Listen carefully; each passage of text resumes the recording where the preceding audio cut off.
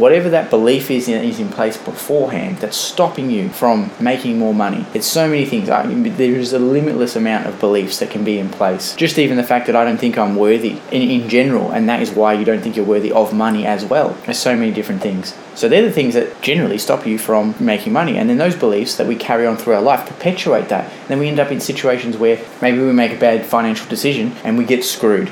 Just punch the microphone. Then we just look at our beliefs and we're like, oh yeah, of course the money's the root of all evil, so of course this happened, and I'm not worth having this, so of course that's happened to me. And this extends outside of money as well, but definitely in money. So we need to look at money as a tool, so that when we have money, we're not evil, or we're not corrupt, or we're not all these things. So like, let's say you have a belief around money that says, if I have money, that means I'm an asshole, because to have money, it means I have to have taken it from someone else who needs it as well. And the only way to have money is to take money and be an asshole.